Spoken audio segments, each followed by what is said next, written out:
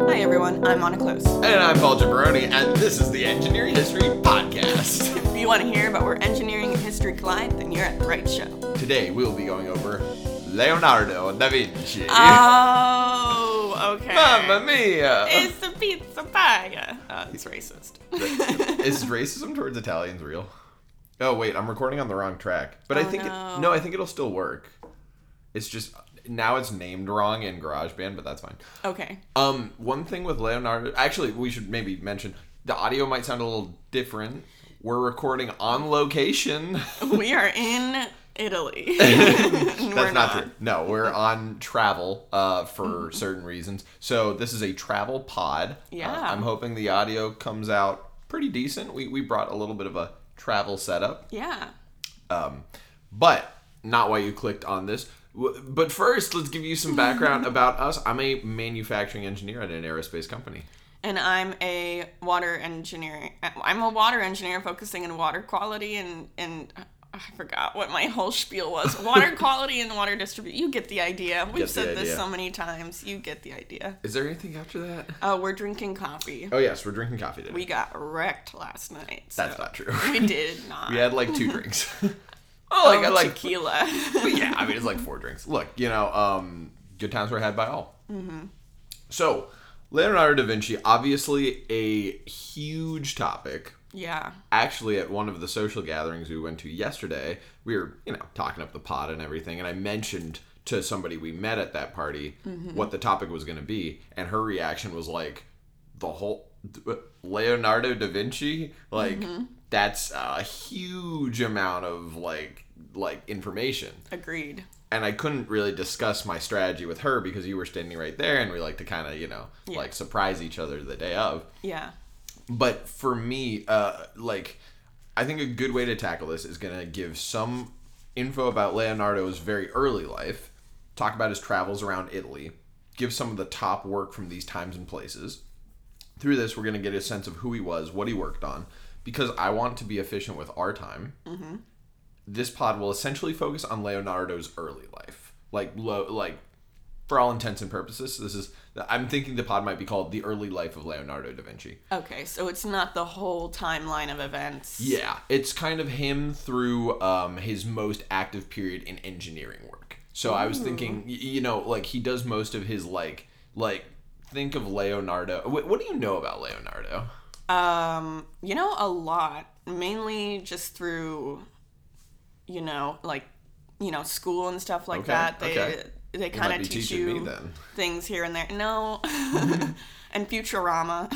Yes. Yeah. My actually, Futurama, and also he's in Assassin's Creed 2. Oh my god. I've been listening to the soundtrack recently to kind of get myself in the headspace. Okay. In Assassin's Creed, you're obviously a dude running around, being an assassin. Mm-hmm. It's Renaissance Italy, and then he makes you these gadgets, so you get these pellet shooter thingies and then this glider thingy. Yeah, we'll go over all that. Yeah, I mean we won't, because that wasn't real, but. Yeah. Anyways. Yes, but anyways, his most sort of engineering stuff that we'll get to is kind of in his early life. And there's a lot of podcasts out there that talk about the breadth and the depth of Leonardo's work. We will touch on his painting, his art, his various interests. We will focus on his engineering. Apparently, he mastered the brush strokes so well that you couldn't even tell on the canvas that it was... You couldn't see, the brush stroke. You can't see the individual brush stroke. Yeah. That's exactly right. That is insane. And he was ambidextrous, too. I thought he was left-handed. I thought he could write with both hands. What... I don't know if he could write with his right hand. I do know that one thing we'll go over. Well, let's just cover it now. Mm-hmm. He wrote backwards, so he would write with his left hand, but he would write right to left. So his writing is in a mirror script. Ooh, I thought maybe it was he could draw with his right hand and write with his left hand. Perhaps. Whatever. I'm excited to hear about it. Well, great. So imagine, if you will, a world that is rapidly changing. The last few decades have brought prosperity, but also chaos, uncertainty, exploration, and innovation. That's not hard to imagine. It's pretty easy to imagine. And in fact, you might say, in a world like that, that many would claim that we are on the forefront of humanity's greatest technological revolution. Others focus on past wisdom and point to the repository of knowledge that we're lucky enough to have at our disposal. I'm obviously talking about Renaissance Italy. Yeah, obviously. 1400s to 1500s. I can't do centuries. Is that the 13th century? I don't know. Is that the 15th? 1400s to 1500s? 15th and 16th centuries. 15th and 16th centuries, yeah. Okay. I will never get that. It's okay. But to understand Leonardo, I think it makes a lot of sense to start in the context in which he lived. Mm-hmm. So the Renaissance was a time much like our own, as you've alluded to. After the late Middle Ages, there began this movement where it was like, hey, we have so much ancient classical wisdom from the Greeks and the Romans. We kind of let that fall by the wayside a little bit. Let's resurrect that a little bit and remember that wisdom. And I think we have the power to surpass that, Okay. So you have Go off, king. And we got kings going off, like kings and queens supporting queens and kings. Yep. And the idea wasn't just to remember the time, it was to surpass it. And that's the other big piece of Renaissance culture. Huge developments in every field you could imagine. Art, literature, science, architecture, painting, building, design, and of course, engineering. Ooh. I got the tingle. Oh my god. Do you remember that one Instagram reel? No. This killed me. Okay, so it was like this girl standing behind the counter and she's like, guy walks in with a gun. Give me everything in the register. Me. The tingles. I do remember that. Oh my god. It's very unhinged. Horrific. Very, very unhinged. Anyway, so we will be discussing the man who perhaps most perfectly embodied the unquenchable thirst for knowledge that characterized the Renaissance period. Mm-hmm. None other than Leonardo da Vinci. I struggled to find a good way to ground this pod on him because I feel like Leonardo, especially I knew not that much about Leonardo da Vinci going into this podcast. Yeah. Beyond Assassin's Creed 2. Mm-hmm. I feel like Leonardo is like one of those names you hear and he's just like a mythological figure. It's like Julius Caesar. It's like, how do you separate the man from the myth? Exactly. Or Napoleon. Which still wondering on that one. Hey, yeah, that movie, man. So much potential. Yeah. Anyways. But before we get off the Napoleon point, what did Ridley Scott say to the people who said it was historically inaccurate? Oh no, he was like, even the French don't like themselves when it was criticized in France. He said that one, but he also said, were you there? No? Then shut the fuck up. Oh, yeah. Even though it was not such a great movie, I kind of admire Ridley Scott. I love the vibe around the movie, Oh my god, his little like... Folks, I don't think we can say it's a movie worth watching, but it's kind of a movie worth watching. If you really love just cringing and just wanting to vomit everywhere. But there are some parts of that movie that are legitimately amazing. Like, I think the battle scenes of that movie are great. Yeah, well, Ridley Scott's really good at battle scenes. He's a big, like, epic thinker. I think it's almost like a George Lucas, where it's like, you get the broad strokes amazing, but then sort of the connective tissue sometimes falls by the wayside. Yeah. But anyways, we're not talking about Napoleon. No, but we are talking about deliberate embellishment, which is what happened to the life of Leonardo da Vinci after he died a few decades after Leonardo's death. Mm-hmm. Another painter named Giorgio Vasari wrote a biography of Leonardo that essentially turned him to like a superhuman god of arts, industry, and science. Mm-hmm. There's one story in that book where Leonardo is an art student, so he's like 14 or 16 or something. Mm-hmm. He's like working in a workshop, and his master like walks by and sees this like beautiful painting, and the master has his own paintbrush, and he like throws it on the ground. He's like, "I'll never paint again." Dog, chill. So I'll leave it. Maybe that happened. For all I know, that happened. Can I ask a quick question? Sure can.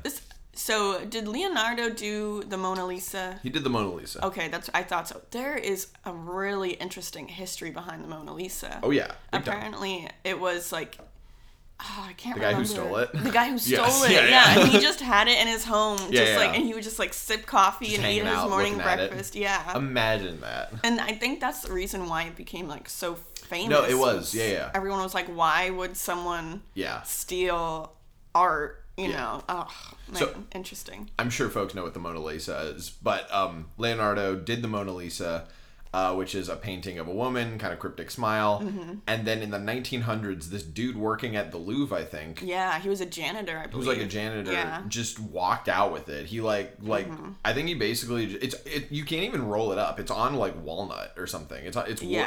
So he would have had to hide it under some smog. And it was years. He had it in his apartment for 2 years or something. Yeah. And then they finally popped him. And then I don't remember offhand. I only read the synopsis, but I think he went to jail. I'm pretty sure. Yeah, but I think he gave such a moving speech to the judge or something like that. No, it was that it was in France, and he was I was returning it to my native Italy, which is hilarious because Leonardo went to France, and that's why it was in France at all. It's not like they stole it, you know. Yeah, well. And he was I'm returning it because Napoleon III stole it or something, which was not true at all.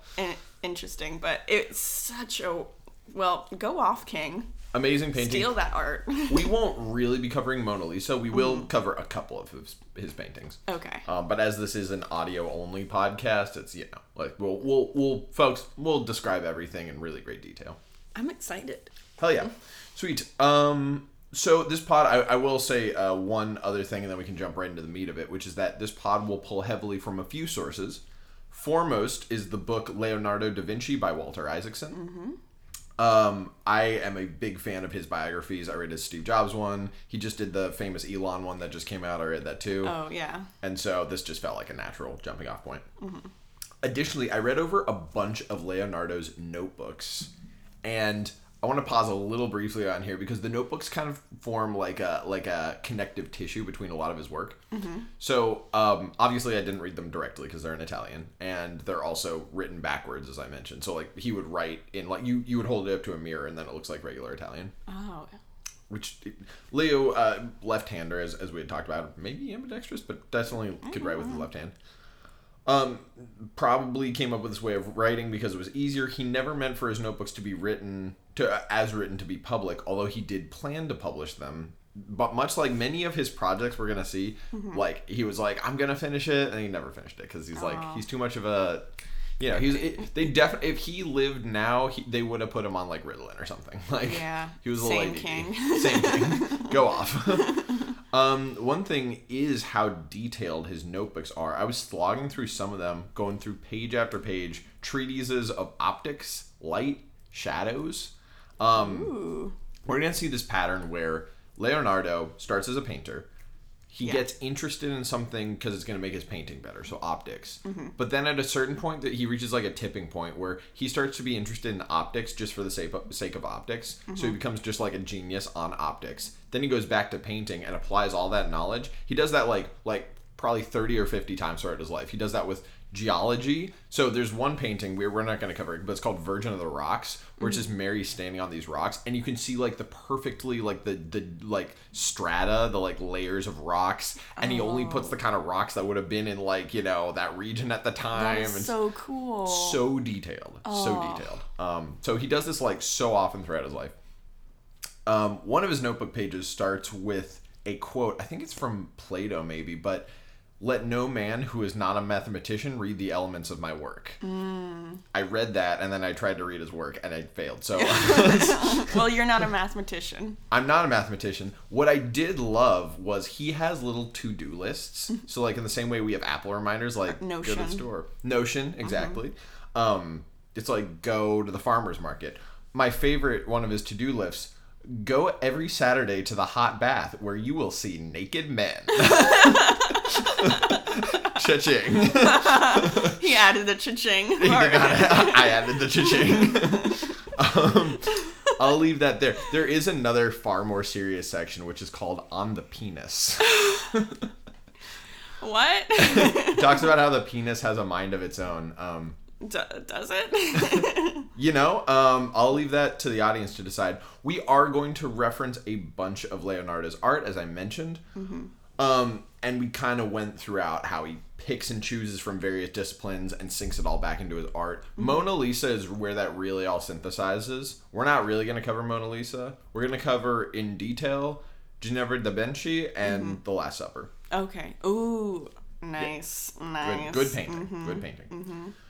Okay, we're finally going to get to the real meat of the pod. So let's get in here. All right. Born 1452. Damn.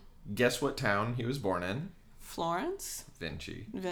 Oh, okay. Which, 20 miles outside Florence. Okay. I was close. Firenze. This is, you could guess what his life is like already. Because it's the classic pattern that we see on the Engineering History podcast. His dad didn't love him. Complex father relationship. I wouldn't say his dad didn't love him. Complex father relationship comes from means, right? So he's given a support structure. We see this all the time on the Engineering History podcast. This is not new to us. It's like I'm smoking a cigarette. It's like I've seen him come and I've seen him go. You know. You ain't nothing, boy. Yeah, you think you got some talent? I've been in this industry a long time.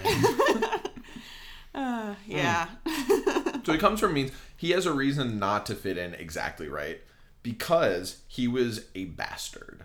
Born out of wedlock. Ooh, I did not know that. Old Leo was like a Jon Snow kind of deal. Ooh. Yeah, spoilers. Oh. Not really. Okay. And so his dad, by the way, player, Leonardo had between 12 and 17 half-siblings. We don't know the real number. Damn. So, and there's a bunch of mythology about his parents, and like people were like, people thought his mom was like a Chinese slave or something. None of that's real. Okay.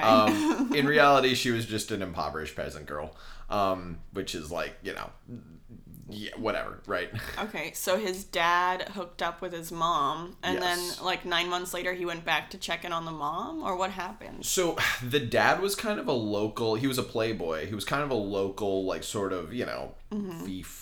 Dumb guy. Yeah. He just kind of he had power and influence. His mom was totally impoverished, and the dad's kind of a complex figure because he didn't legitimize Leonardo. Aw. He did set up Leonardo's mom with someone of equal social standing, so like a farmer or something. So like you could, but he was never going to marry Leonardo's mom. Just it's like, the social rules of the time or whatever. Yeah. So you could say like, oh, maybe he's trying to like operate within the system or something, or No, he's an ass.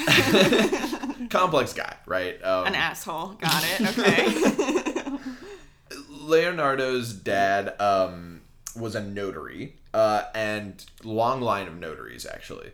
Leonardo was never going to do that. He was not. He did not have the consistency. He was writing backwards. I mean, you can't be a notary when you write backwards, right? Yeah, that's a little bit too confusing, right? He could write the right way forward. He just personally preferred to write. Oh, interesting. Okay. What I really mean, I guess, is like that his mind was not set up to be a notary. Yeah. Did he have dyslexia? Because that would be really interesting if he That's could a really do good that question. backwards. I don't know. Dyslexia, ADHD.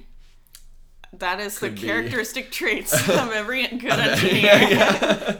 And a little bit of OCD probably, because we're going to see some of these drawings. Beautiful, detailed, incredible. Dad didn't love him. Wow.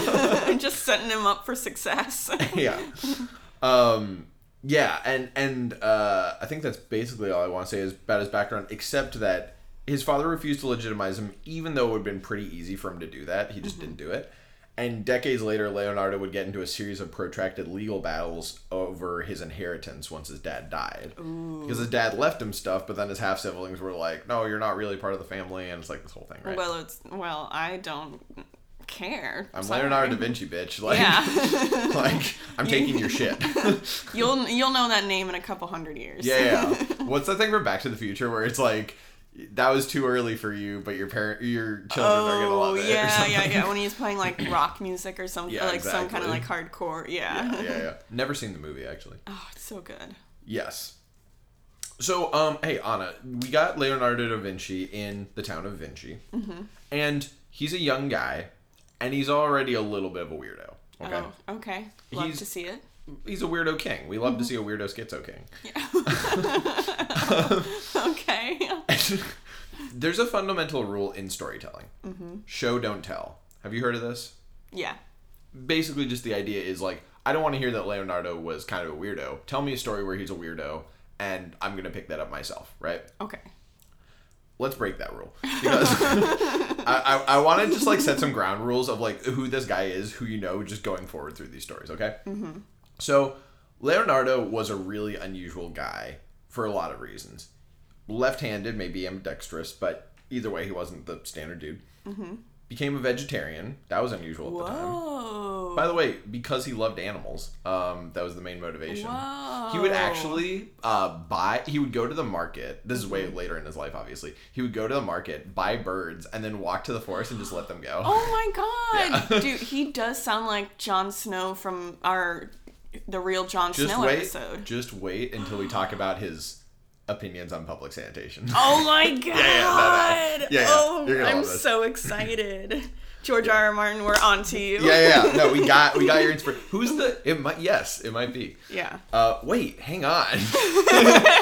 I'm putting the pieces together. I think he was actually inspired by the Jon Snow in the cholera episode. Probably was. I mean, it's Jon Snow. That's true. You know. Let's see what else. So he's kind of a weirdo for all that. Sometimes heretical, sometimes goes against the church, just because he's, it's like the Renaissance and almost like to the Inquisition period. Yeah, we love to see it. Okay. Another thing, this is, so the Isaacson book is very convinced of this. I think there's really good evidence. There's very good evidence that he was gay. Very good evidence. Oh, really? the bathhouses didn't give it away? So I would call that very good circumstantial evidence, right? And he was also like accused of sodomy when he was like 20 or something. Oh, okay. And he had these dudes he lived with. So like there's a lot of pieces where it's like, Yeah. It's not like, he never wrote down in his notebook, I'm gay. But he wrote down like, can't wait to go to this bathhouse and see naked men. Can't wait to get sucked off by a guy. So you can kind of, pull all that together. That also, of course, would make him not unusual for the time, but that would, like, him being kind of open about that. By the way, being a bastard and being gay in Renaissance Italy, like, I'm not saying it was, like, super accepted, but not the worst place for that to happen. Like, you wouldn't, like, it definitely, like, compared to, like, the Middle Ages, obviously, it would be way better to be Renaissance Italy. Because, I feel like Italy, like, they were just fucking whatever had holes in it. Italy is, so... I mean, they were fucking dead people. Obviously. Well, Italy is like one of those things where, especially at this time, Italy is not like one thing. Italy is a bunch of like city-states, right? So you have Florence, but you also have like Rome, you have Milan, you have all these things. They all kind of have their own... You can't really say like Italy as one thing really exists yet, per se. Okay. It's kind of its own thing.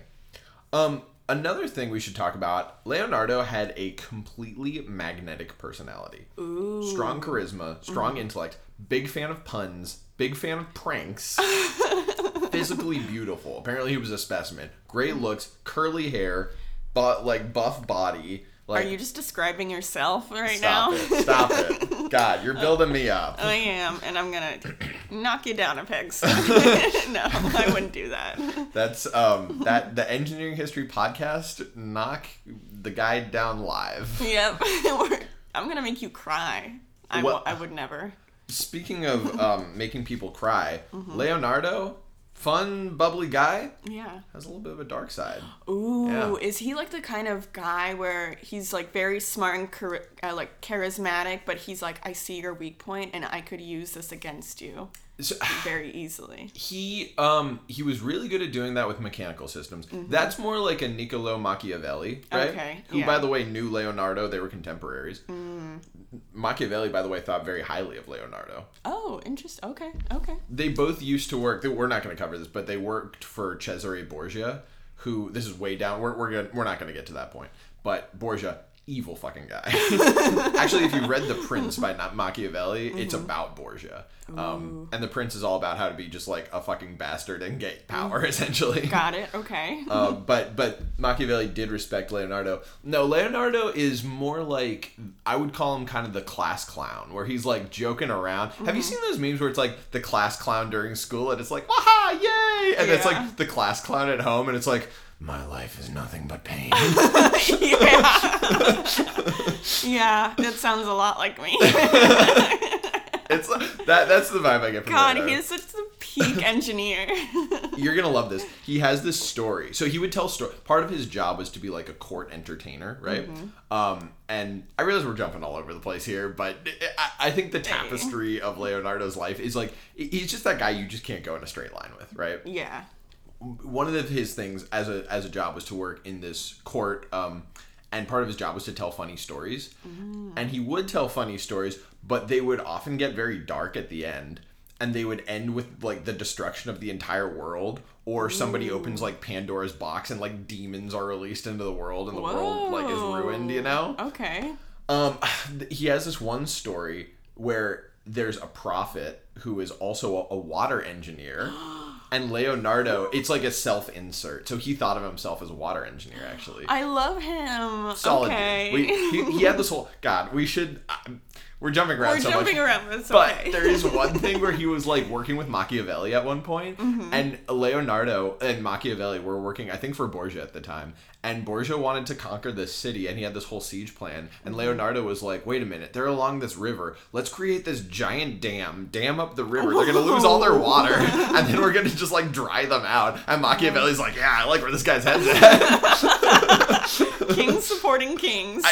Look, it probably would have worked, but I don't think they did it. But Oh my god, I feel like it's okay if we're jumping around a little bit. Like, I don't think you can just talk about Leonardo and be linear, because his 100%. life is so interesting. He is, like, probably, like, one of those people who, like, slept 2 hours a night and is just doing everything. Like, at one point in his life, I think it was when he was working on Last Supper, he would work all day on Last Supper, then go to the hospital at night and dissect bodies, and then he would go back to, like, painting, and it was, like, this insane schedule he was on. Man, did they have cocaine back then? Because what is this guy on? Couldn't tell you. I couldn't tell you.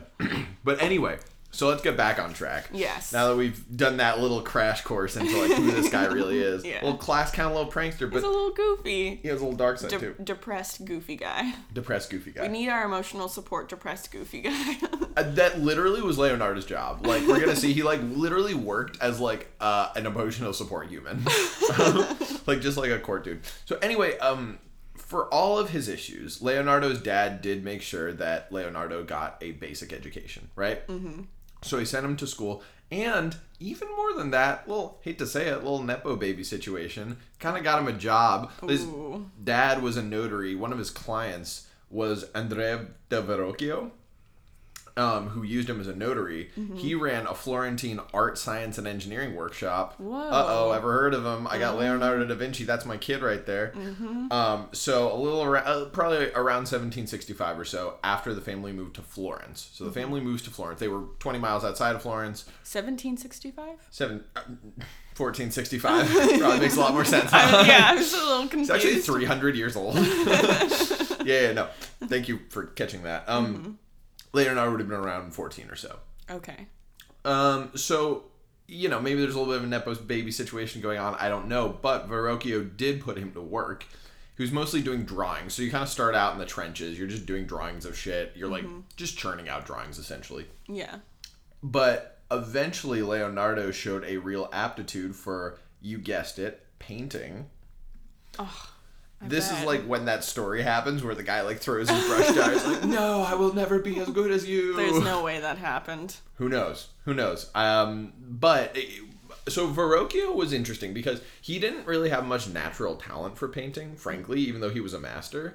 He had that thing of, like, I'm a Sigma, I'm grinding, I'm doing a painting, like, you know, I'm constantly painting all the time. So his paintings are beautiful. They're very studied. But they don't have this, like, they're almost, like, somewhat lifeless because he has all the details down a little too well, right? Oh. What he'd use Leonardo, who's a student now, he'd be like, hey, I made this painting, add the flora and fauna because I want that to be alive and have this sense of liveliness. I can do the buildings because that's okay if that's dead, right? And even at an early age, Leonardo started to show signs of outstripping the skills of his master. Uh-oh. So, what do you do with that? Skills of his master. Right. And it wasn't just Leonardo's skill in painting, by the way. The technical skill of, like, pushing the brush or anything. He also experimented with various types of paints. Oil-based paints. custom blends. Ooh. He was dissecting the same way he would eventually dissect humans. He was dissecting the art of painting. Ooh, okay. He's an engineer of art. Exactly. It's like material science, consistent viscosity, you might even say. Yeah. This didn't always work out amazing. Sometimes it actually led to real preservation issues. But it also showed his rigor in terms of wanting to get to the ground truth of everything. Of just being like, no, like, show me. It's like what we would call today first principles engineering, right? Where it's like, if this is a technical problem, show me what's actually going on in the physics. If you're making an economic argument, show me in the economics how this works. Okay. This leads to one aspect of his personality I found really interesting. Leonardo is what you would call an empiricist, okay? So empirical knowledge versus theoretical knowledge. Empirical knowledge is like I measured X, therefore, like it's like if you're measuring flow through a pipe. My my diameter is this, my material is this, my roughness is this. We're going this fast. Whereas the theory is Q equals AV, right? The theory is like, how does water flow through a pipe? Yeah, it's less about the numbers and the results and more just about the practicality behind it. Exactly, and the observation, right? And the observation, yeah. Leonardo does not really have that much formal education beyond the basic one in his childhood. Most of his knowledge is based on direct observation of the world, with his own, like, himself doing the experiments, essentially. Oh, okay. He did this constantly. He noticed that, like, when birds flap their wings, they go faster,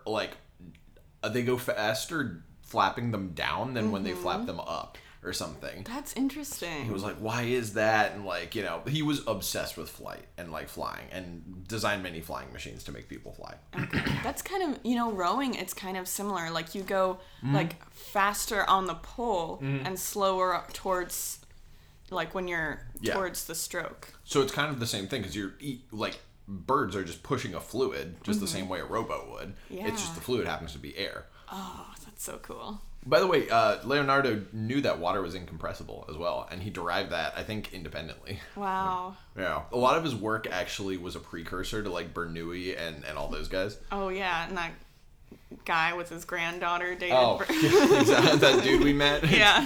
We met Bernoulli's, what was it? The guy who had sex with Bernoulli's granddaughter. Yeah. Which makes no sense. It doesn't. He was wasted. We met him at a networking event. Yeah. Which, to be fair, the networking event was happening at midnight, so I don't know if that was actually a networking event. I don't think it was. I think it was just a chance for engineers to get drunk, which we do fairly often. Hey. Speak for yourself. That guy was taking it to a new level. Yeah.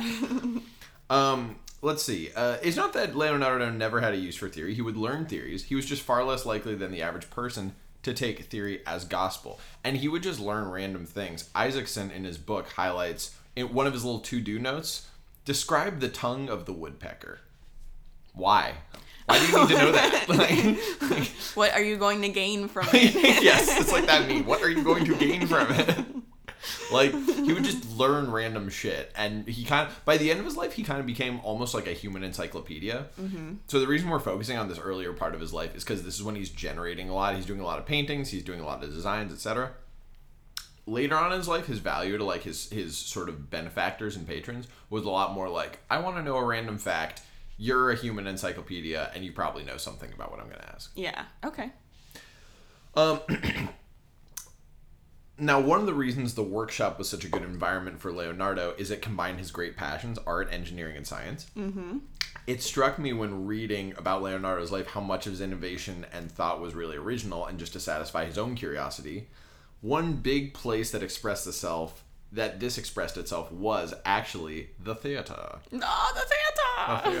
Leonardo loved working in the theater, the theatrical arts. Oh my god, he's a theater kid engineer. He was like the most dangerous kind. Seriously, like this. He almost like feels like the kind of person who maybe if we thought of them today, we'd be like, you're a little coddled. I don't know if that's like necessarily fair, but like he has all these like sort of like he's so like pure and genuine. Like I don't want to say coddled, that's a bad way of putting it, but he's like he's let his inner child survive, if that makes sense. You know? Yeah. Yes. Okay, cool. So one thing I love about Leonardo's like theater stuff is that he brought in all the engineering stuff. So he would make these amazing mechanical contraptions to be used during plays. he made one called the aerial screw, which was kind of an early proto-helicopter that would have a spinning blade. And a lot of people think it's like the first helicopter design ever.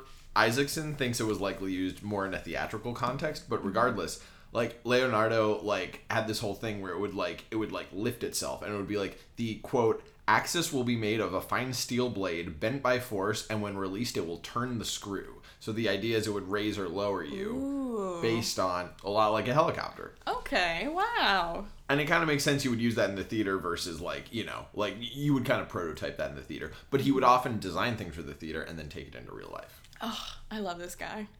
One thing that's kind of interesting is he would record this in his notebook. So Verrocchio's studio got a job to mount a giant 2-ton copper ball on top of Florence's cathedral. Mm-hmm. You might be thinking this is the 1460s.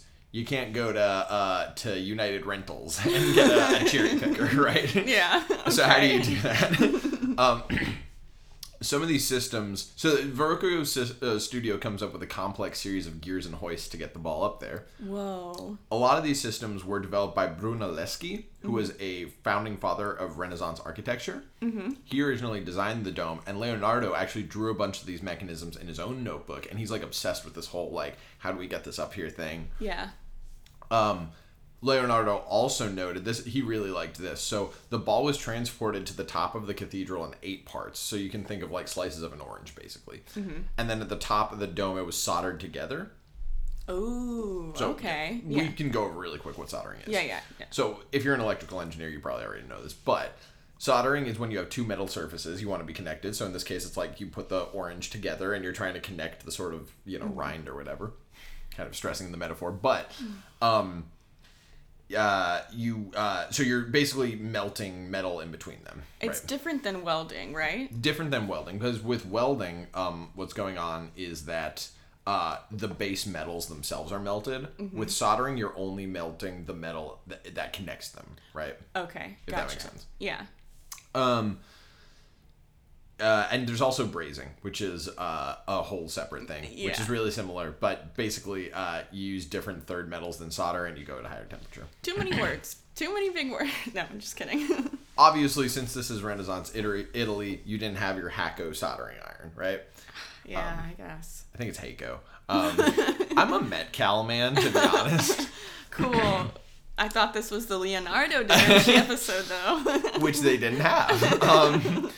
Instead, this is crazy, and Leonardo got obsessed with this. They used these 3-foot-tall concave mirrors, and what they would do is the sun would shine, and it would concentrate the soul. This is real. They would concentrate the energy, and they would melt metal using this thing. Whoa. Leonardo was blown away by this. He was like writing about this in his notebook all the time. That is insane. Yeah, he called them the fire mirrors. Oh my god. Good name. Good name. He actually eventually, and I didn't write this down, but when he was working for Borgia, he eventually wanted to turn this into a weapon to destroy Borgia's enemies. Where like you have enemy ships coming and he would like aim these mirrors at them and like light their ships on fire. Oh my god. Dude, get away from Borgia. He's not a good influence. He's a bad influence. Dude, oh my god. So we're going to go over like Leonardo's like military engineering. Oh my god. Under Borgia, he saw like actual war, and apparently that sobered him like dramatically. Because now he's just like, yeah, war, this is awesome. And he's never been to war, and he doesn't understand the real things. Oh, you sweet summer child. So anyway, he loved this because it was he was fascinated by the way that architecture, science, and engineering all came together and produced a beautiful art piece eventually. Mm-hmm. So he was super pumped about that, but let's get back to his early painting talent, okay? Okay. Leonardo, hustling, grinding in the studio. He's been there since age 16. He's now around 24. Mm-hmm. And he's like, you know what? It's time. I'm going to open my own workshop. Goodbye. Wow. But it's been fun. It's been real. It's been fun. And it's been real fun. It's been real fun. But it's time for me to go off on my own. Yeah. And Verrocchio was like, no, please. Please. Leonardo, mamma mia. This is just a quick question. So, Da Vinci, of Vinci. Yeah. So, he didn't, since he was a bastard, he didn't have, like, his father's last name. So, it was just, like, of Vinci. Basically. Like, you would normally say, his dad's name was, I think, Piero. So you would normally say Leonardo del Piero, but because he wasn't really Del Piero, he was Del Nobody.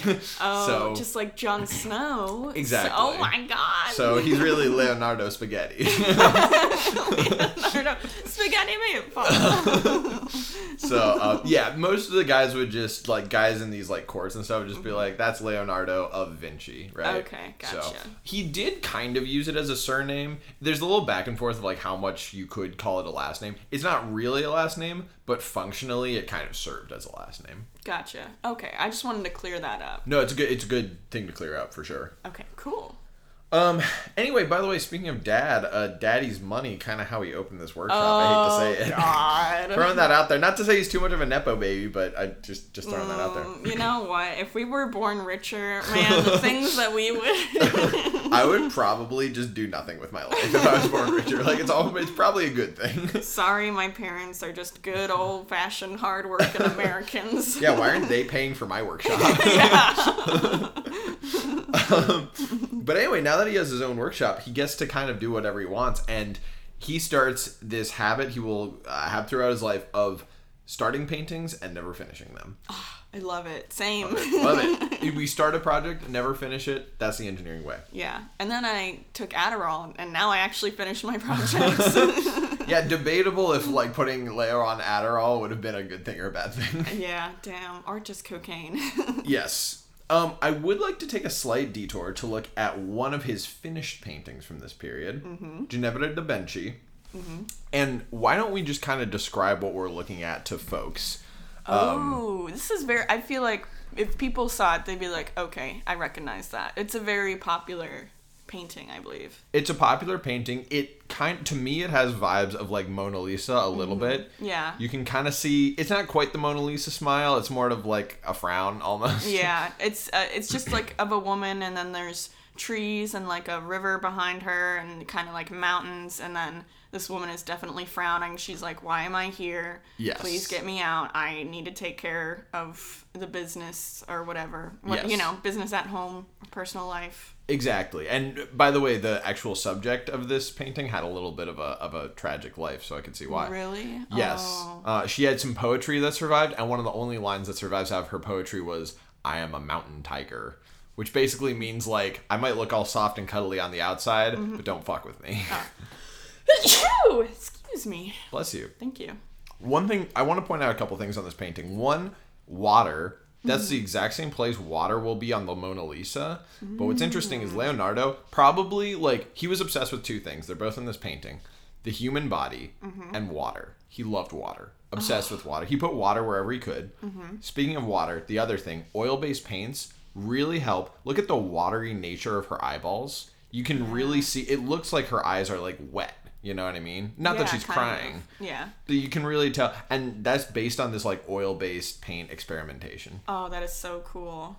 He loved, by the way, the curls of her hair, when you kind of squint, almost look like a waterfall. He loved sort of, like, making hair and water almost the same thing. They do. Oh my god. I didn't even... Ooh. Okay, King. I see you. I love Leonardo paintings because the closer you look and then you compare it with his notebooks, he's, like, doing these sketches and then they eventually end up on the paintings, but as something totally different. Phenomenal stuff. Yeah. Love to see it. Love to see it. So hey, eventually, you know, he's in Florence. He's hustling. He's grinding. I want to throw a little bit of a comparison your way. Okay. So, think of Florence at this time as how we would think of LA, Los Angeles, California. It's an artsy place. You kind of go there to make it, but it's going to chew you up and it's going to spit you out. It doesn't care about your feelings. It's like a, you know, imagine trying to be an actor in Hollywood or something. Yeah, it's a hard road place. Yeah. What did you say? You might be. What was your Nebraska thing? It was you might be like the best person in your 50-town Nebraska home, but here in LA and sunny LA, you don't have the stuff to make it. Go back to Nebraska. Yeah. Performing for your crowd of hillbillies. Sorry, you have zero talent. Go do meth on the side of the road. Yeah. Anyways.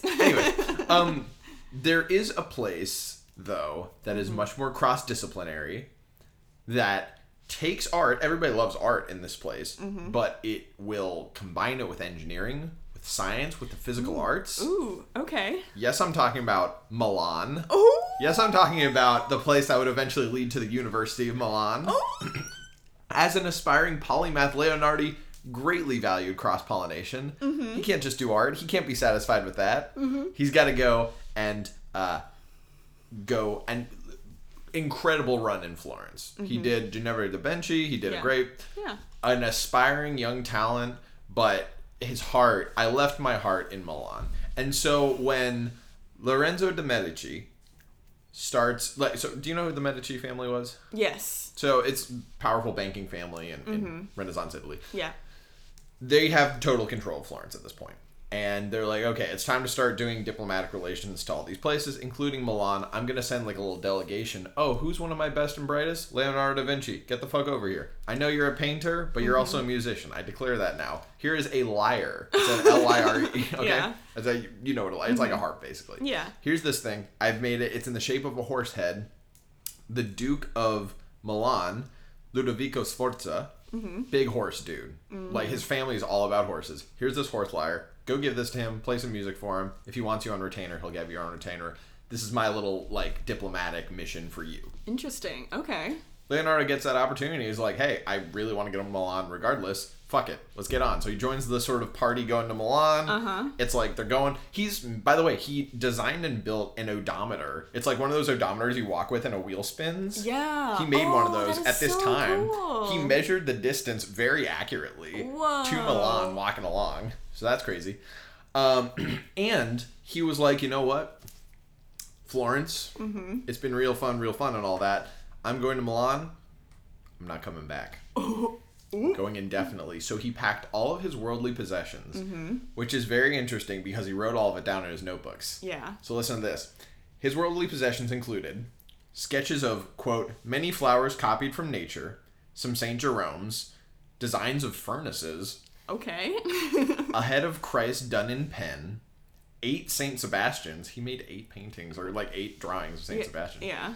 Many compositions of angels, a head in profile with beautiful hair, gadgets for ships. Interesting. Gadgets for water. I love that. Many necks of old women and heads of old men. I'm sorry, what?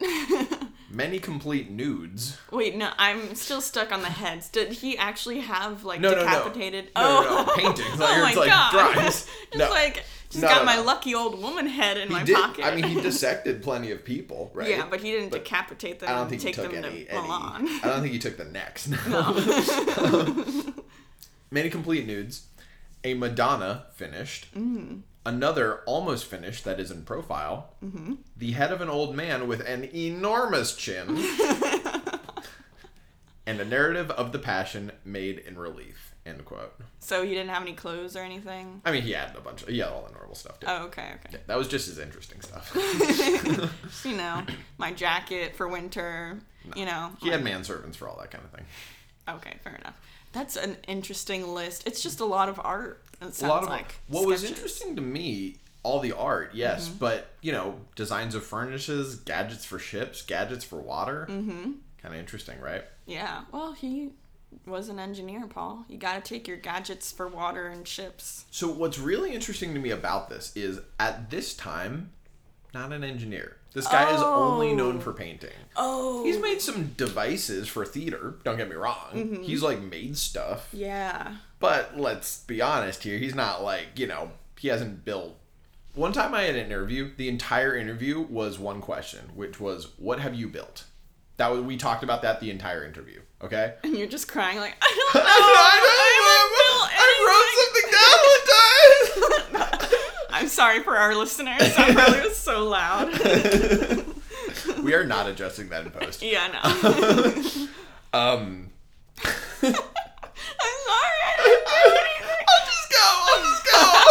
And they're like, dude, you got the job. Yeah, it's like, we were just testing you. Like, anyway, but he gives... So he basically, he's kind of playing at it, and we all need to aspire to be something before we can be something, right? Mm-hmm.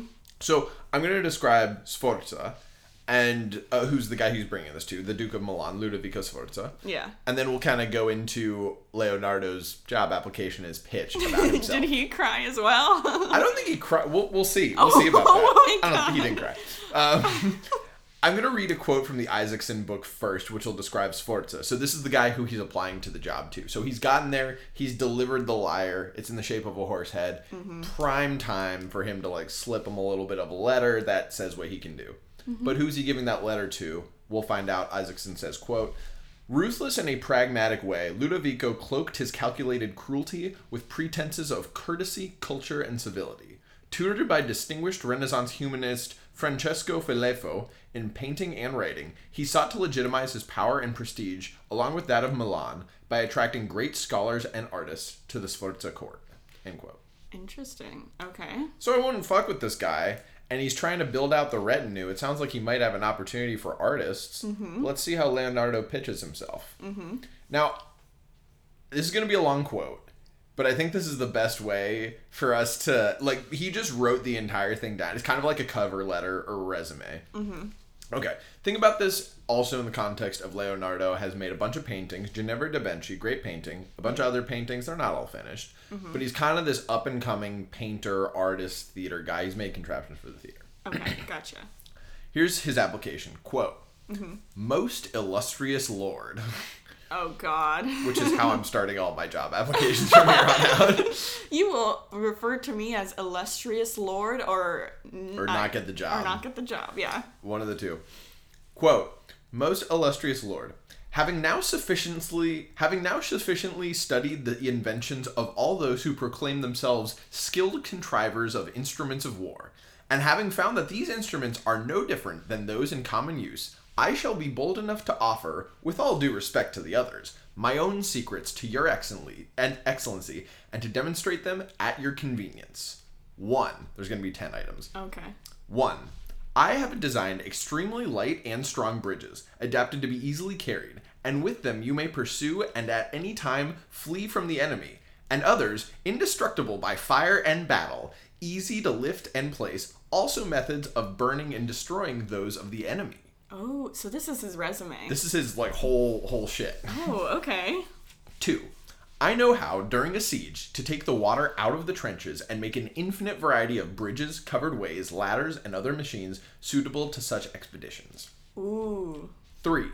If a place under siege cannot be reduced by bombardment, because of the height of its banks or the strength of its position, I have methods for destroying any fortress, even if it is founded upon solid rock. 4.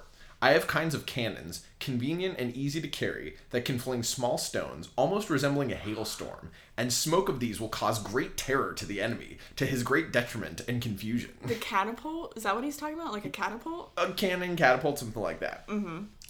9. That's right. This guy doesn't play by the rules. He put 9 after 4. What? I think he moved the item up in the draft. Uh-huh. And when the fight is at sea, I have many kinds of efficient machines for offense and defense, and vessels that will resist the attack of the largest guns, and powder, and fumes. 5. He went back to the right number. I have ways of making, without noise, underground tunnels and secret winding passages to arrive at a desired point, even if it is necessary to pass underneath trenches or a river. 6. I will make unassailable armored chariots that can penetrate the ranks of the enemy with their artillery, and there is no body of soldiers so great it could withstand them. And behind these, infantry could follow, quite unhurt. 7. In case of need, I will make cannons and artillery of beautiful and useful design that are different from those in common use. 8. Where bombardment will not work, I can devise catapults, mangonels, caltrops, and other effective machines not in common use. Oh, okay. 10. In times of peace, I can give perfect satisfaction and be the equal of any other in architecture and the composition of buildings public and private, and in guiding water from one place to the other. We'd love to see it. This is a little footnote. Also, I can execute sculpture in marble, bronze, and clay. Likewise, in painting, I can do everything possible, as well as any other man, whosoever he may be. Moreover, work could be undertaken on the bronze horse. This is like a bronze sculpture that it's like a horse thing. Okay.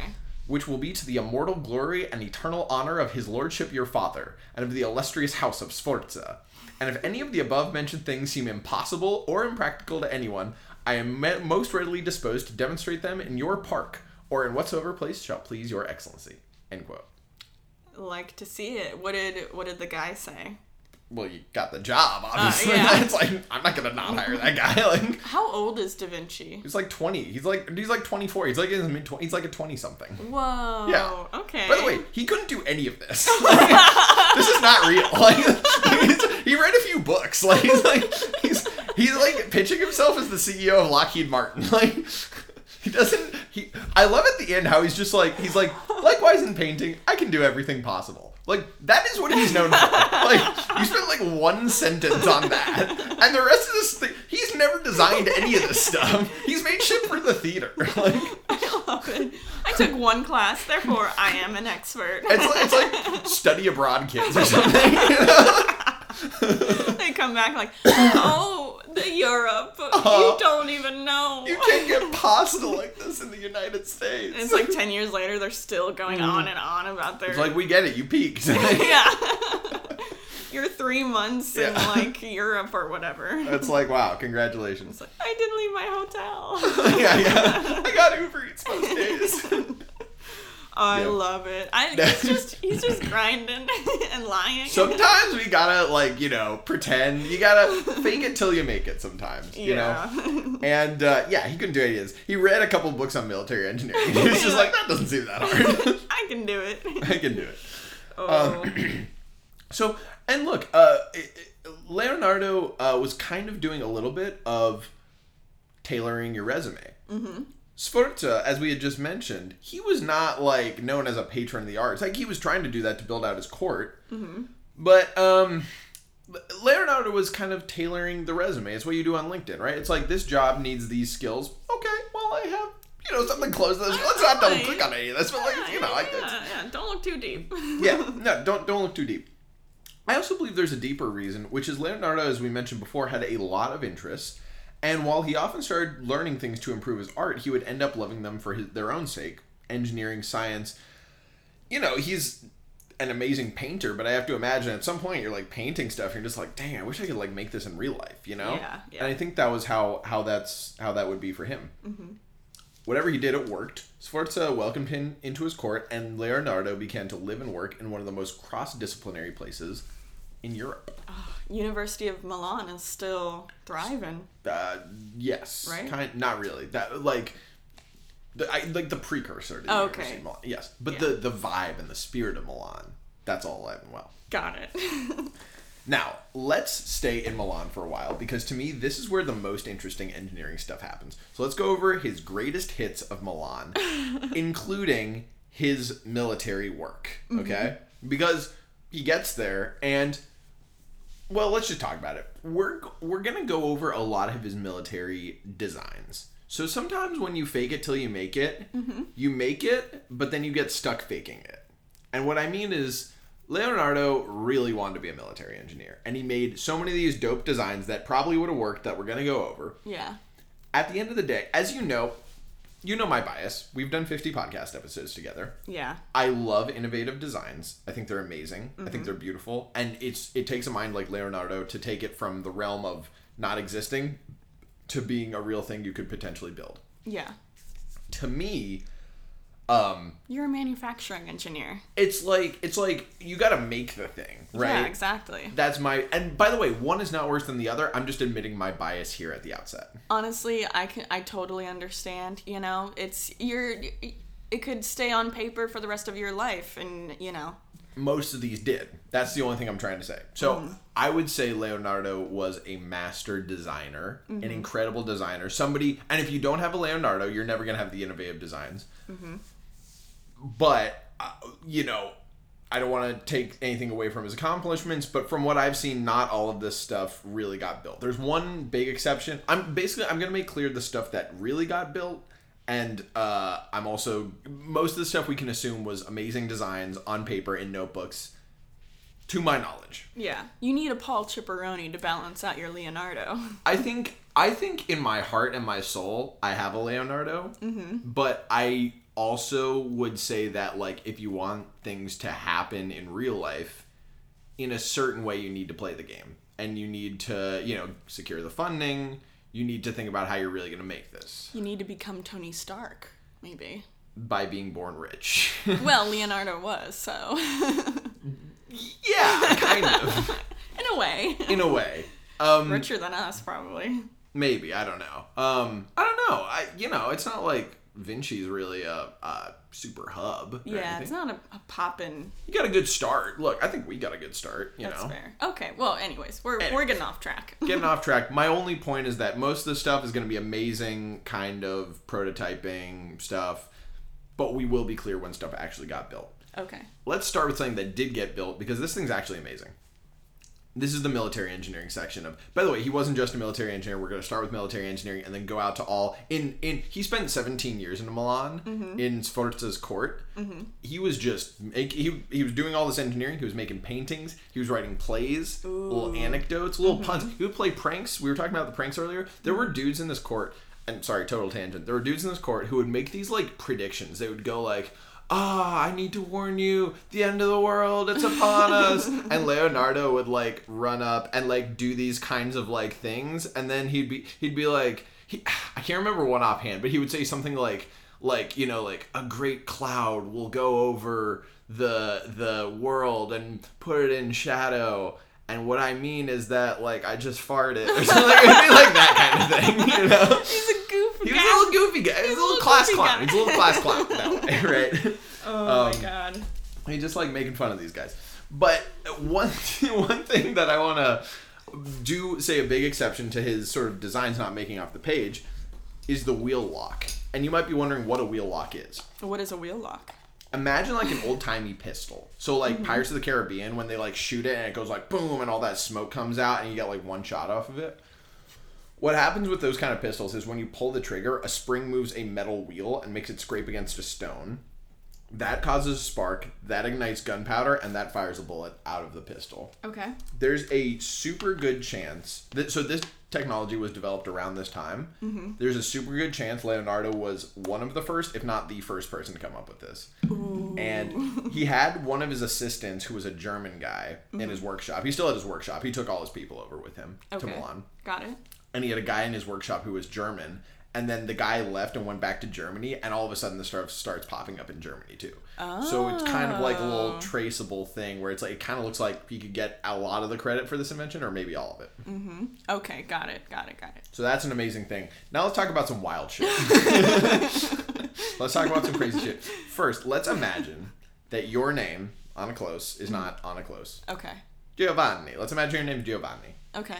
You're in an army. You're laying siege to a castle. Mm-hmm. You lay your ladders against the walls of the castle, and you're starting climbing, okay? So it's like, imagine like Helm's Deep, and it's like, and there's like dudes like going crazy, and you're like climbing, you're like, oh my god, I'm almost at the top, I'm gonna make it. And then all of a sudden, your ladder is like leaning against the wall, and this giant rod comes out and pushes your ladder, and your ladder falls off the wall, and it goes like, and you fall, and best case you get paralyzed, and someone chops your fucking head off. Probably you just die. Yeah. But basically, Leonardo came up with this thing that was like, you're like on the wall and like behind the wall. So you're like climbing up this ladder, and then you have this rod thingy, and I got guys like pulling like ropes, and it like pushes the ladders off. So this is a screenshot straight from his notebook, by the way. You can see the backwards writing up here, and he's like describing interesting. Okay, I see. So this ladder, there's like something against the wall that's preventing the ladder from connecting to the wall. So yes, but really the bigger portion of that is that this actually, like, this whole thing moves. So like he's pulling this, which pushes this out, and this ladder like now it's falling over. Okay, I see. Yeah. Wow. So it's like a push-pull device to get the ladders off the wall. Exactly. Okay. Exactly. So look, you fall to your death and you're dead. Mm-hmm. Too bad for Giovanni. Let's switch positions on another ladder. Okay. Let's call Uberto. You could be anything, right? Roberto. Roberto. You could have any name. Mm-hmm. But you you're climbing. You're like, okay. Too bad about that guy. I'm almost at the top. These guys are still resetting the thing. I'm gonna make it. Yeah. Wah! You like throw yourself off the top or over the top of the thing. You're like, you made it. I made it. I'm making it. And then there's a giant fucking helicopter blade on the top of the wall. Slash. And then whammo, and you die. That would suck. Why? Mamma mia! As you're like falling to your death. My lord, why? So it's like, this was one of his designs. It's like a thing that goes on top of the wall. And it's a giant spinning blade. So like, even if you get to the top, you just get your head cut off. This guy is sick. I love him. Dude, let me show you this other thing. So we can just go over the picture for this one. These chariots, where it was these like scythe chariots. Did I not save this? Oh, I totally did. So like, basically...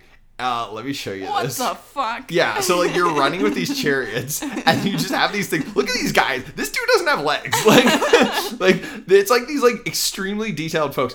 It's this drawing of like this chariot and this guy's running on it and there's this spinny scythe blade in front of it and there's these like enemy combatants and these guys are just getting cut to pieces. Oh my god. Like they're like, and you can like see like that guy's face. He's like, He's like, why? Why, God? Not Leonardo da Vinci. I'd like to remind you, this is the guy who became a vegetarian and let birds go.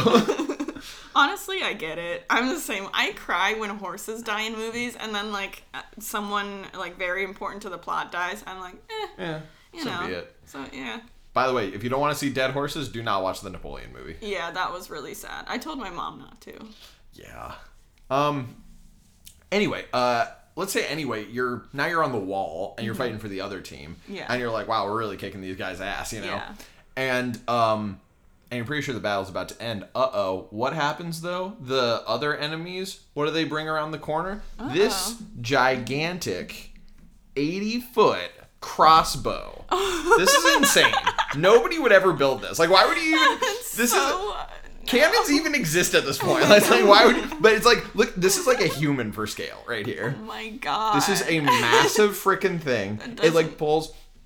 By the way, he got the math right. He didn't even have trigonometry, but he knew that if you like had this, he accurately sort of estimated the amount you can throw like 100 pounds of stones this way. Freaking crazy, dude. I don't know who would ever build this. No one in their right mind would, but I love it. I want one. Where do I get one? I don't know. I don't know where you get one. Actually, they built one for a TV special in 2002.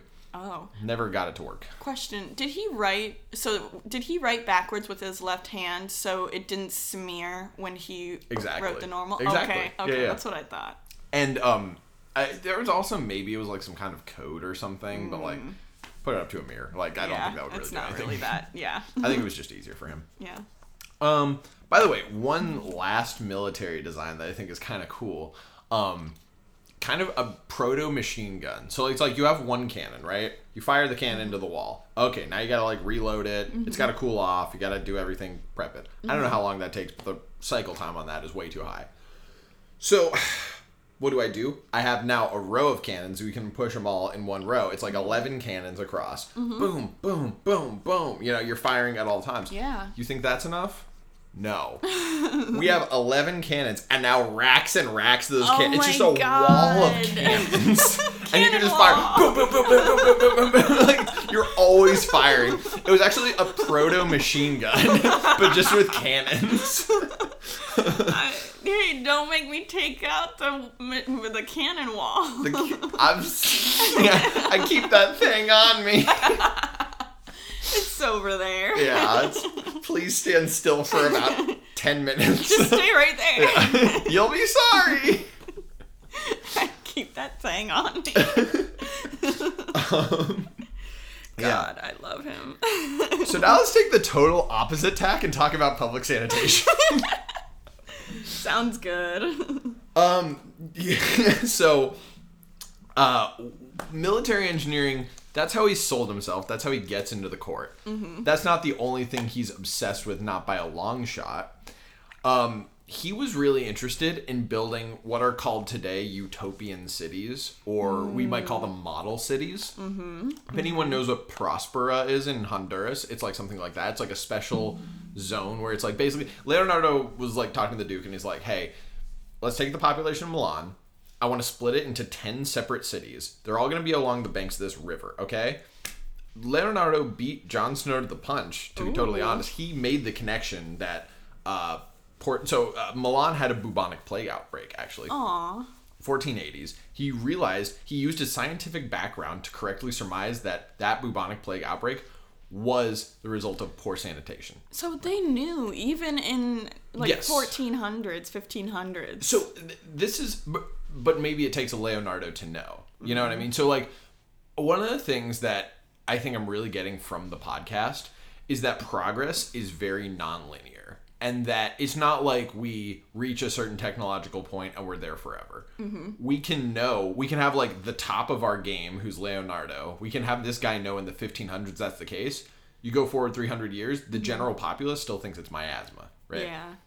And by the way, we should mention, we're referring to the Jon Snow show that you did, which was phenomenal. Episode 19, right? The real Jon Snow? I think so. Yeah. It was like 2 episodes. Check it out. Both of them were great. Yeah.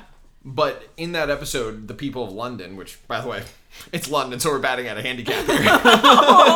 Hey, you leave them alone. Look, maybe don't colonize the world. We're also both part Irish. So we get it. Yeah. We're with you. Not with the British. Not with the British. No, We hate them, right? Yes, yeah, exactly. Yeah, okay. So, but anyway, I guess my point is like you have the general people who think one thing, right? Mm-hmm. But other, like, if you're so much more educated than the average person, mm-hmm. you might put this together literally 300 years before the general public will. Yeah, but I'm almost wondering, like, in 100 years, people are probably going to look back at our time and be like, wow, you probably shouldn't have put plastic in everything because now there's microplastics in everyone's blood. Right. But it's like, we know that that's bad. It's just we don't have the influence or like the power necessarily to do anything about it. Yeah, you're making a way more precise point than I was making. And honestly, I think what I would respond to that with is that often the people who know better, quote unquote, mm-hmm. or maybe not even better, but who might have more context, are not in the position. It's like we were talking about. Maybe sometimes you have to play the game to be able to have some kind of influence. You know? It's like in Roman times, they had lead piping for water. It's like you either die of dehydration in 3 days or you die of lead poisoning in 30 years. So yeah, and you know, I think neither of us are utopians in the sense of like we understand that like you have to make some compromises. That just makes sense. Yeah. I would say, especially in terms of things like plastics, and I don't think you disagree with this, like we should always be pushing on the margin to be like, no, we can be doing better. Yeah, I don't want microplastics in my blood. We have microplastics in our blood right now. I know, like, it sucks. I'm not cool with that. It's not fun. It's not sexy. I can't get a man. Microplastics in my blood. I just like go to the bar and the bartender is like, how are you? I'm like, damn it! Microplastics in my blood! That's probably the least of what a bartender has to deal with on a daily basis. Oh god, yeah. Oh my god. Anyway, so he's way ahead of the game on public sanitation, and he's like, okay, water. As a water engineer, he was not a water engineer. It's like, as a water engineer, water is the source of life. Mm-hmm. We need to increase access to water. Mm-hmm. So we'll take this population that is not like getting that much access to water. We're going to put everyone distributed across this river, mm-hmm. right? And we're essentially going to have 10 cities, and each city has 2 levels, okay? On the top level is where your homes are, your public spaces, your walkways. Think of like a futuristic, modern, like smart city kind of. On the bottom is the scum, the sewers, the lower things. Yeah. You drop trash down there. You drop poop down there. Mm-hmm. It all routes to the river. So look, we're still dropping shit in rivers and everything. Well, but at we least still it's are like, today, so. Yeah, exactly. So it's like, but at least, you know, it's not the top level. By the way, down there with all the crap and stuff, commerce. The scum. Which, like, poverty stricken. I don't think he was a very pro-populist guy. Okay. Especially being kind of a weirdo himself. Mm-hmm. But homes would have a top level entrance for guests, but like you let the plumber in through like the bottom entrance, right? Got it. By the way, connecting the top and bottom levels would be spiral staircases. Ooh. Why spiral? 1, he loves curved shapes. Mm-hmm. They're beautifully. There's like 2, Italians love pissing in corners. Like, it's just like, it's a thing. What the fuck? Like, and this pissed off Leonardo. He's like, you're not going to have any corner. I can't give you a corner in these staircases because you are going to piss it in. Oh, that laugh that just came out. I've never had that laugh before in my life. I'm just like, Italians are known for pissing in corners. Leonardo is like a pure Italian, and his paintings, the people's arms are going crazy. They're gesticulating so wildly. Last Supper, everyone's arms are like in different positions. And they've got the classic. Oh, they got the hands. The one guy doing like the upward point thing. That's like one step away from like the Mamma Mia, the Mamma Mia hand. hands. Everybody's that hand thingy, right? We're like doing it, like trying to describe it. Like it's going into the microphone somehow. The back and forth Mamma Mia hand. Yes, yeah. There's an emoji for it. Yeah. So anyway, like he's like, not only are we gonna have spiral staircases, you piss-friendly fucks, we're gonna have restrooms right next to the entrance to the staircase, so you have no excuse. Okay? I'm pissed still. I'm still. That's where you just like pee like as you're walking and make a spiral pee. Hey Leonardo, piss on this. He's got the cannon wall, so I probably wouldn't fuck with him. No, not at all. He would vaporize you with his cannon wall. I'm now just all lead. I'm like 2% blood. Dude, he literally had a cannon wall. That's insane.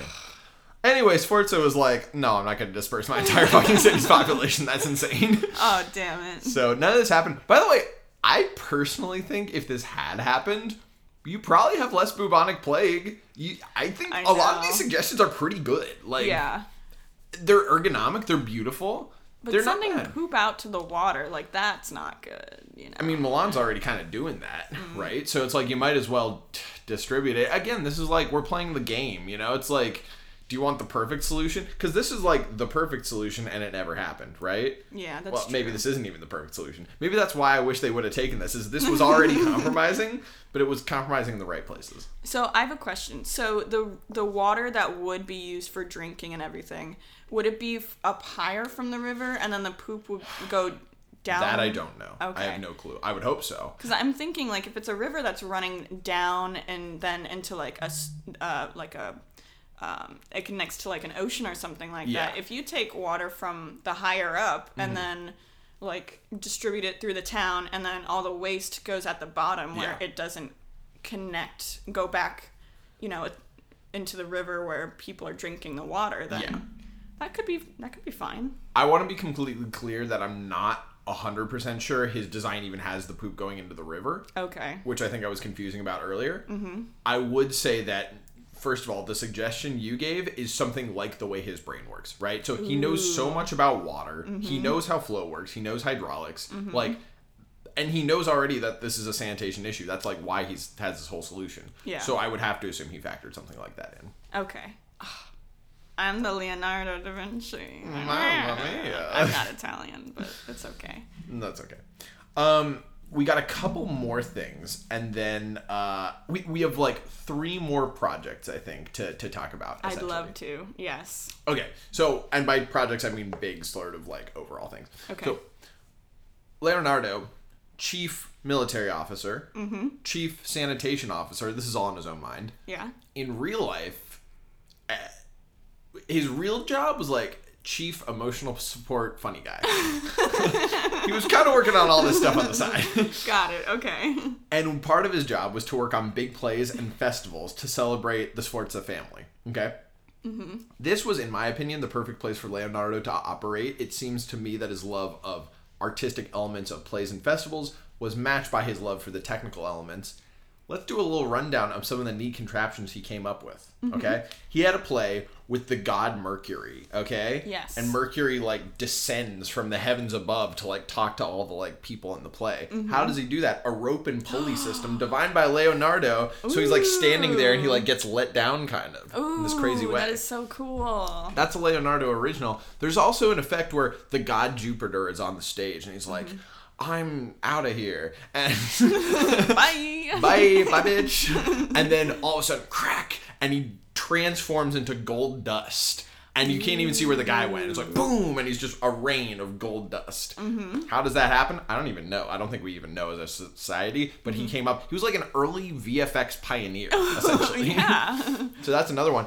moving stages. This was really interesting to me. So you're watching the play. The stage rotates. It starts as like a sphere and then it like rotates outwards as the elements of the story are all going crazy. Actors are standing in it while it happens. It's like moving around. It's like, whoa, it's going crazy on me. He designed all of this. He designed all this. By the way, all of the things we're talking about, like, he didn't just make a giant picture of a crossbow. He like went to such insane levels. That crossbow picture I showed you was one of 40. He designed all the bevel gears, the spiral gears, the worm gears, the tension. He did the math. He didn't even have trigonometry, and he got to like a really, really nice estimate of like the force and how it can move and everything. Wow, that is so cool. Insane stuff. Absolutely insane stuff. By the way, mechanical devices, theater, moving scenery, moving props, everything's moving around in the background and all this kind of crazy stuff. Man, I would give anything to see a play I know. where Leonardo da Vinci... This literally made me think, like, there were people in the world who got to see that. Like, imagine I know. that. Like, I'm jealous. I'm jealous. I'm a little jealous. I didn't even know they had stuff like this at that time, to be totally honest. Yeah, I wonder, so with the Jupiter guy, I wonder if there was something where you could, like, throw it down on the ground and, like, it's smoke and stuff, yeah. And then you just, like, stand over, like, a panel that reminds opens through the floor. We've seen The Prestige. It reminds me of The Prestige a lot. That's what I was thinking. I would imagine that's where they came from. Wouldn't you agree? Yeah. Okay, cool. There is one last engineering item in Leonardo's repertoire that I think we'd be remiss if we did not mention. Okay. The flying machine. The flying machine. You've heard of it. You've seen it. Maybe dreamed about it in those naughty dreams. Those are wet dreams? I was trying to be subtle. I am not. I'm not a subtle person. Leonardo, simply put, was obsessed with flight. And I know I've said that about like 5 things. Like, he was obsessed with that. He really was. He was like unhealthily obsessed, like, to a huge amount of like many, many things. Okay. The human body, hydraulic engineering, painting, yes, flight. Well before and well after his time in Milan, he was writing about flight, studying flight. He noticed the birds. He was such an avid bird watcher. He was like one of the top bird watchers in Italy. He was like such a bird. He was noticing like that it moves like slower and faster on the way up and down, you know? Dude, that's what I wanted my New Year's resolution to be, like, get into bird watching. Well, you would be in great company with this guy. Oh, yeah. Something in his notebook that was kind of interesting to me. Quote, "Study the anatomy of the wings of a bird together with the breast muscles that move those wings. Do the same for man to show the possibility that man could sustain himself in the air by the flapping of wings." That's right. He was trying to get the human to fly. But that's kind of possible. It's kind of because possible. we have those suits, you know? Those, Yes. What is it? Squirrel monkeys. Or not squirrel. Flying monkey. squirrels? Flying squirrel suits. Isn't the death rate on that like huge? Yes, it is. But it's Hell a yeah. good time. It's a good time. One of the things that's kind of interesting, I didn't take a screenshot of this, but in his notebooks, the musculature of our arms is actually semi-similar to the musculature of a wing of a bird. Ooh. So he was like, all you need to do is add these machines here, and then you would basically be able to accomplish the same effect by flapping your arms, you know?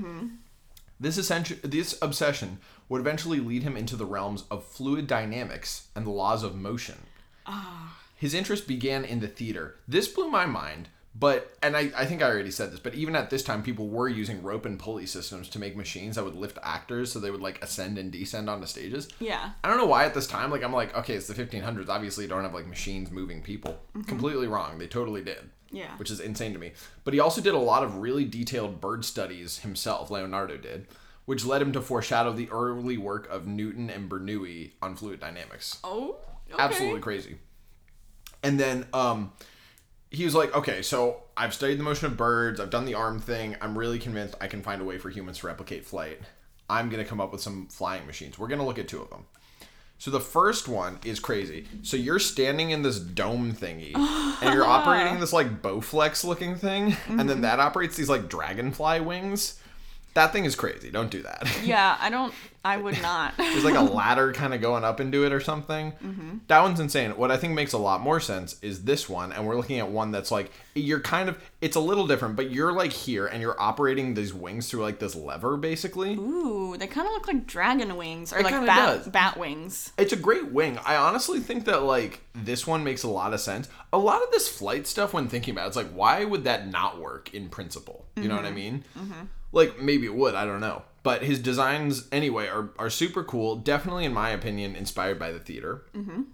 But, anyway, never built, as far as I know. Aw. We went through, or I went through that chapter, and Isaacson basically said, hey, he never really got to work, but then again, we haven't 500 years later, so...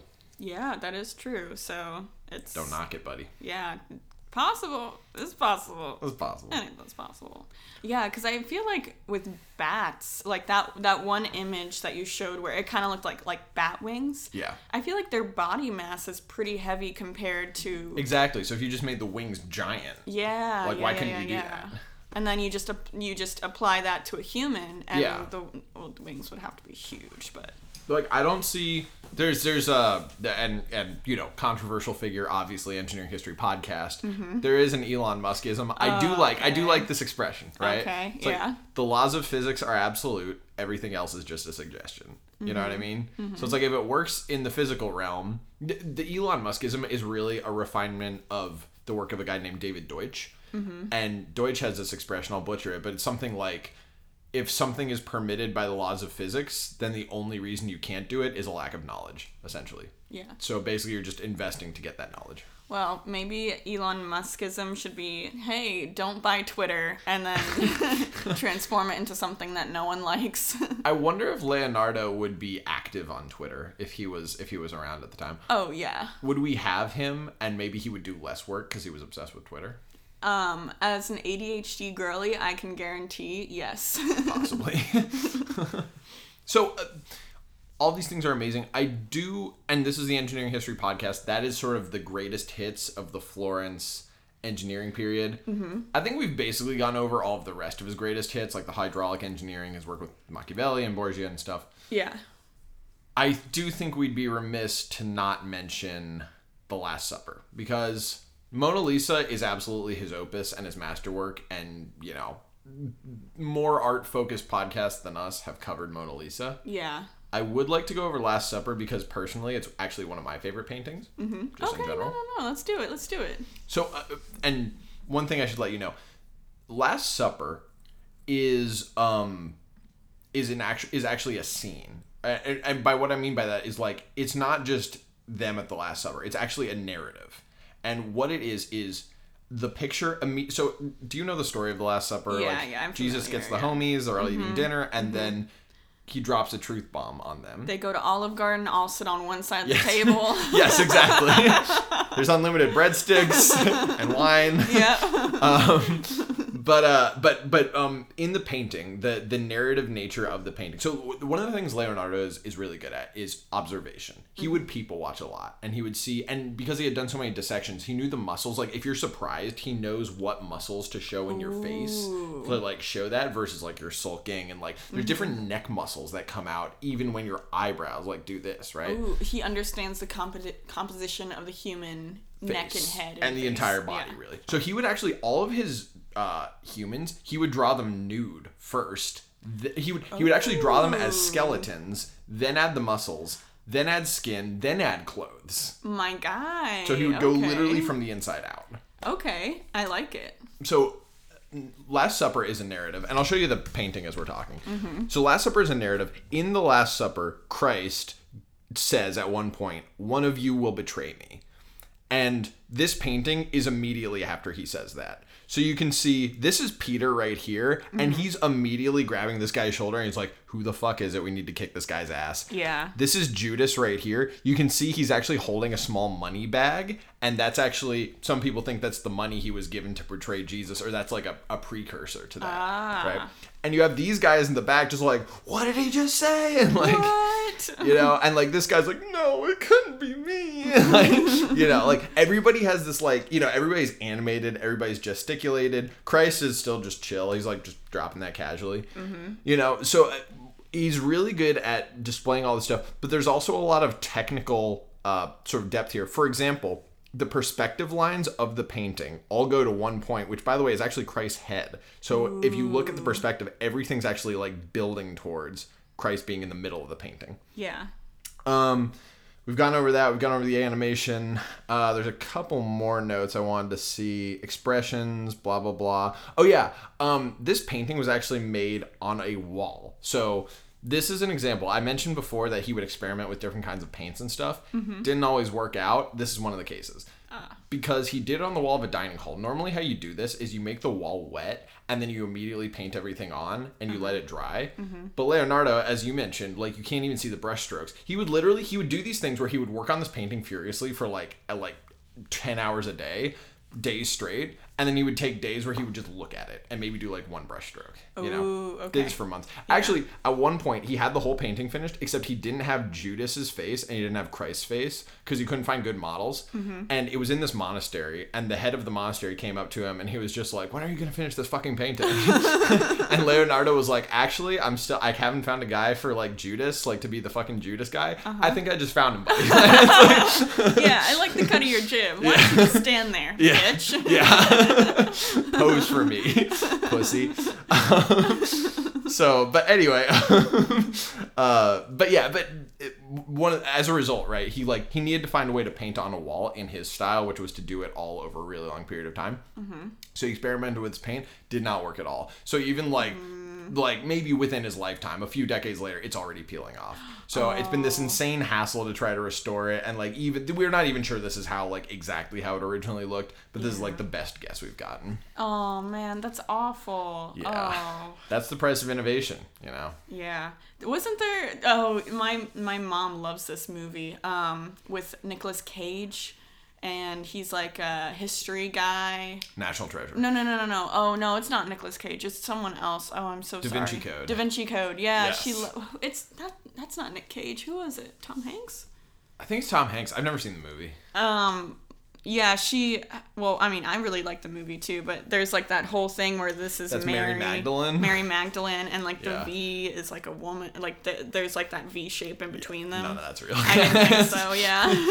Even the one thing that gets brought up, I think it's in Da Vinci Code, but one thing that does get brought up is Fibonacci sequence. So like all of his paintings follow like the Fibonacci sequence. Yeah. Likely that's a coincidence. Like that's probably not actually true. I mean, you could look at anything. You could look at trash on the street and be like, oh, it's Fibonacci. It's all a code, you know? It's like they're putting fluoride in the water to make the freaking frogs gay.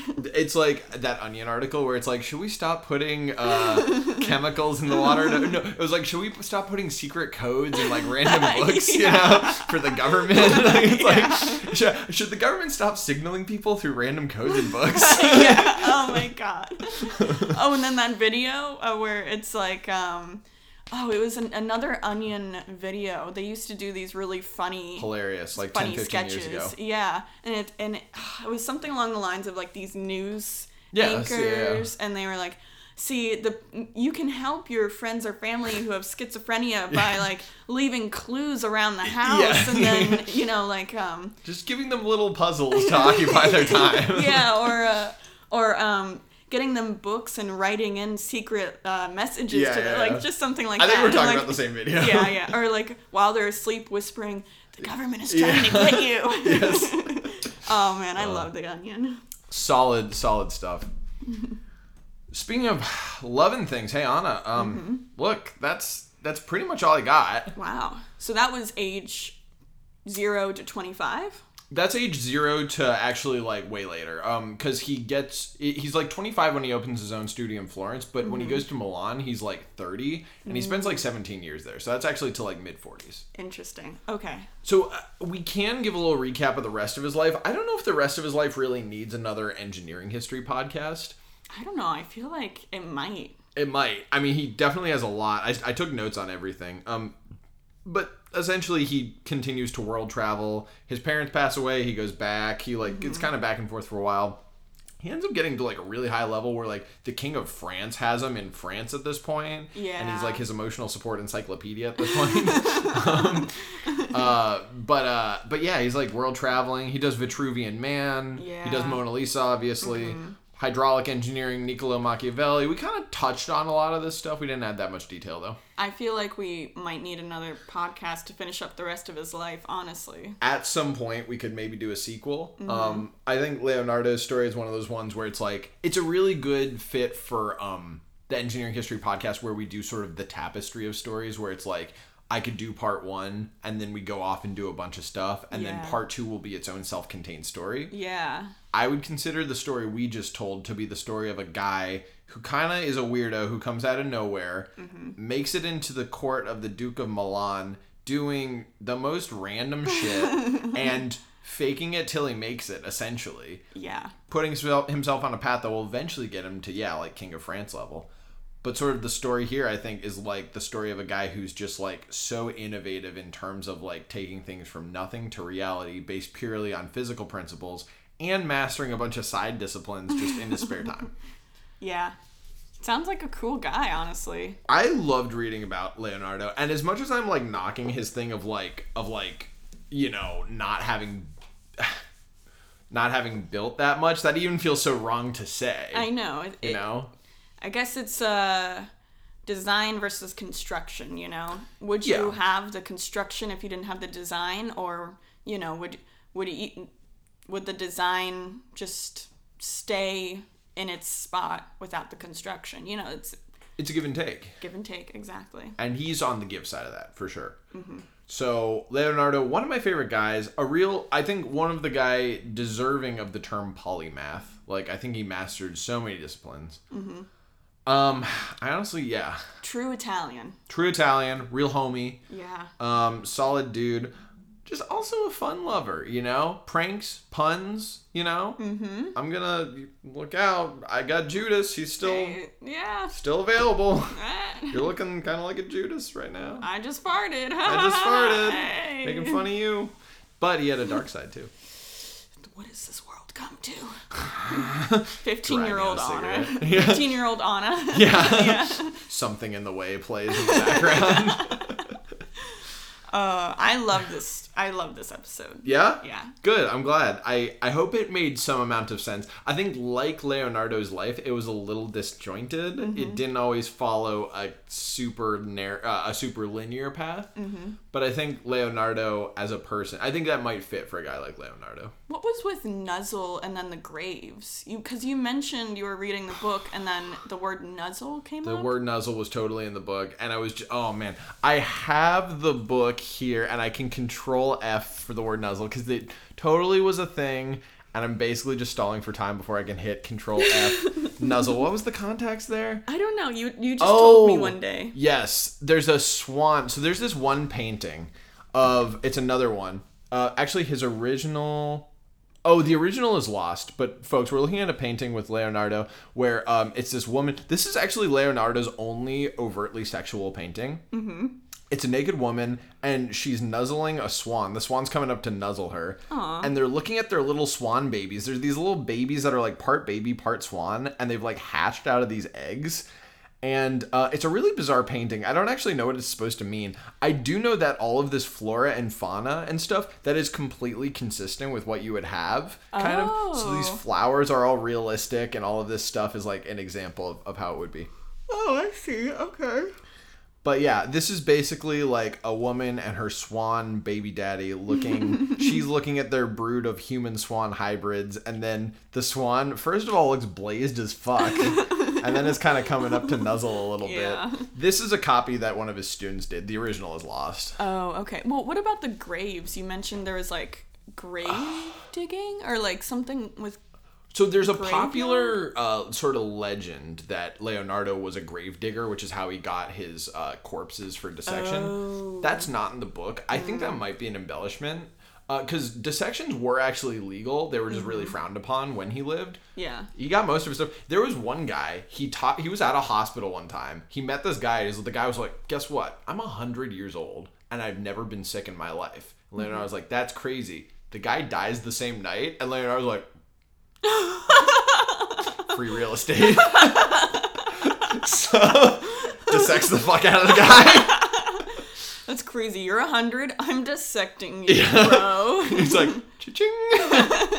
You definitely were sick in your life, by the way. Yeah, it's like, how did you never get sick? That's such a bullshit claim. That's so crazy. You know what else is crazy? What's that? Our amazing listeners. We're putting in the work of doing the research, but you guys are putting in the work of listening and appreciating our podcast, and we love to see it. Yeah, the pod's growing. I'm really happy with it. Thanks to everybody listening, and it's like, I don't know. I think we would have made the pod regardless. Yeah. It's nice that like people Yeah. actually also want to listen. Yeah. Yeah, we've talked a lot about our strategy, and folks, we're kind of done with the Leonardo section, but we talked a little bit about our, at least like what I'm optimizing for. I'm optimizing for two things, which is fun, like that it's like actually fun for us to talk. Yeah. And then learning. Like I really want to learn a lot through the podcast. Yeah. I personally am not optimizing really for us growing the podcast that much, at least at like the sacrifice of, you know, like those two primary goals. We're for the people. We're for the people, but we're also like we'll do crossover episodes. We have the Instagram. Yeah, we'll we mention do. it casually in passing to our people who are tired of hearing about it and Yeah. not realize. But like we're not like I don't want to like do some like social media blitz or something. No, or, like, I don't. We do have flyers. We put up flyers around sometimes. Yeah, that was like almost They- a year and a half ago. There's like a billboard, it kind of near our place that I keep meaning to like put one up on. I never do it. Yeah, but we really appreciate everyone who listens. What? Well, I said everyone so weirdly. You're from the South. Yeah, and we appreciate everyone who listens, and you know we've got some projects coming up in the new year. Cooking up. Yeah. Much like a swan human hybrid baby. Yeah, gotta cook that baby for 9 months. Yes. And this will not be cooked for 9 months. It'll just be cooked for probably a month or two. Probably. In the new year, you'll hear our new projects coming up. We're pumped. We're super pumped to be growing not only our pod but our projects. By the way, we got our Spotify Wrapped. You know, podcast. Like if you have a podcast, Spotify gives you a whole separate Wrapped thing. Yeah. How many people? We're like 10 or 11 people's top podcast. Yes. Thank you Insane. to those people. Yeah. And then like 20 people were in like the top 5%. So like that's insane too. And our SR-71 Blackbird was the Most popular episode. Yeah. Most shared. So check that one out if you're interested. Very different episode to this. Yes, Extremely very much different. so. But also a good story, I think. Yeah. If you want something similar to this, I'd say the real Jon Snow episode That's a really- was yes. probably pretty similar. Also vegetarian, also understood public health and water sanitation and all these things. Yeah, genius. Genius dude. You almost wonder if they could have collabed. There was only a few centuries in between them. I feel like they could have easily collabed, Homies. like, you know, met on Twitter or something. Dude, that would have happened. Did a my YouTube God. collab. It's like, hey guys. It's like fixing London's water system in parentheses featuring Leonardo da Vinci. Parentheses, emotional. Parentheses gun sexual. Parentheses, sad. Parentheses not clickbait. Oh, you get the idea. Yes, They would have been friends. I think so. Anyway, that's all I got. Yay! That was good. That was fun. I enjoyed that. All right, bye everybody. We'll see you next time.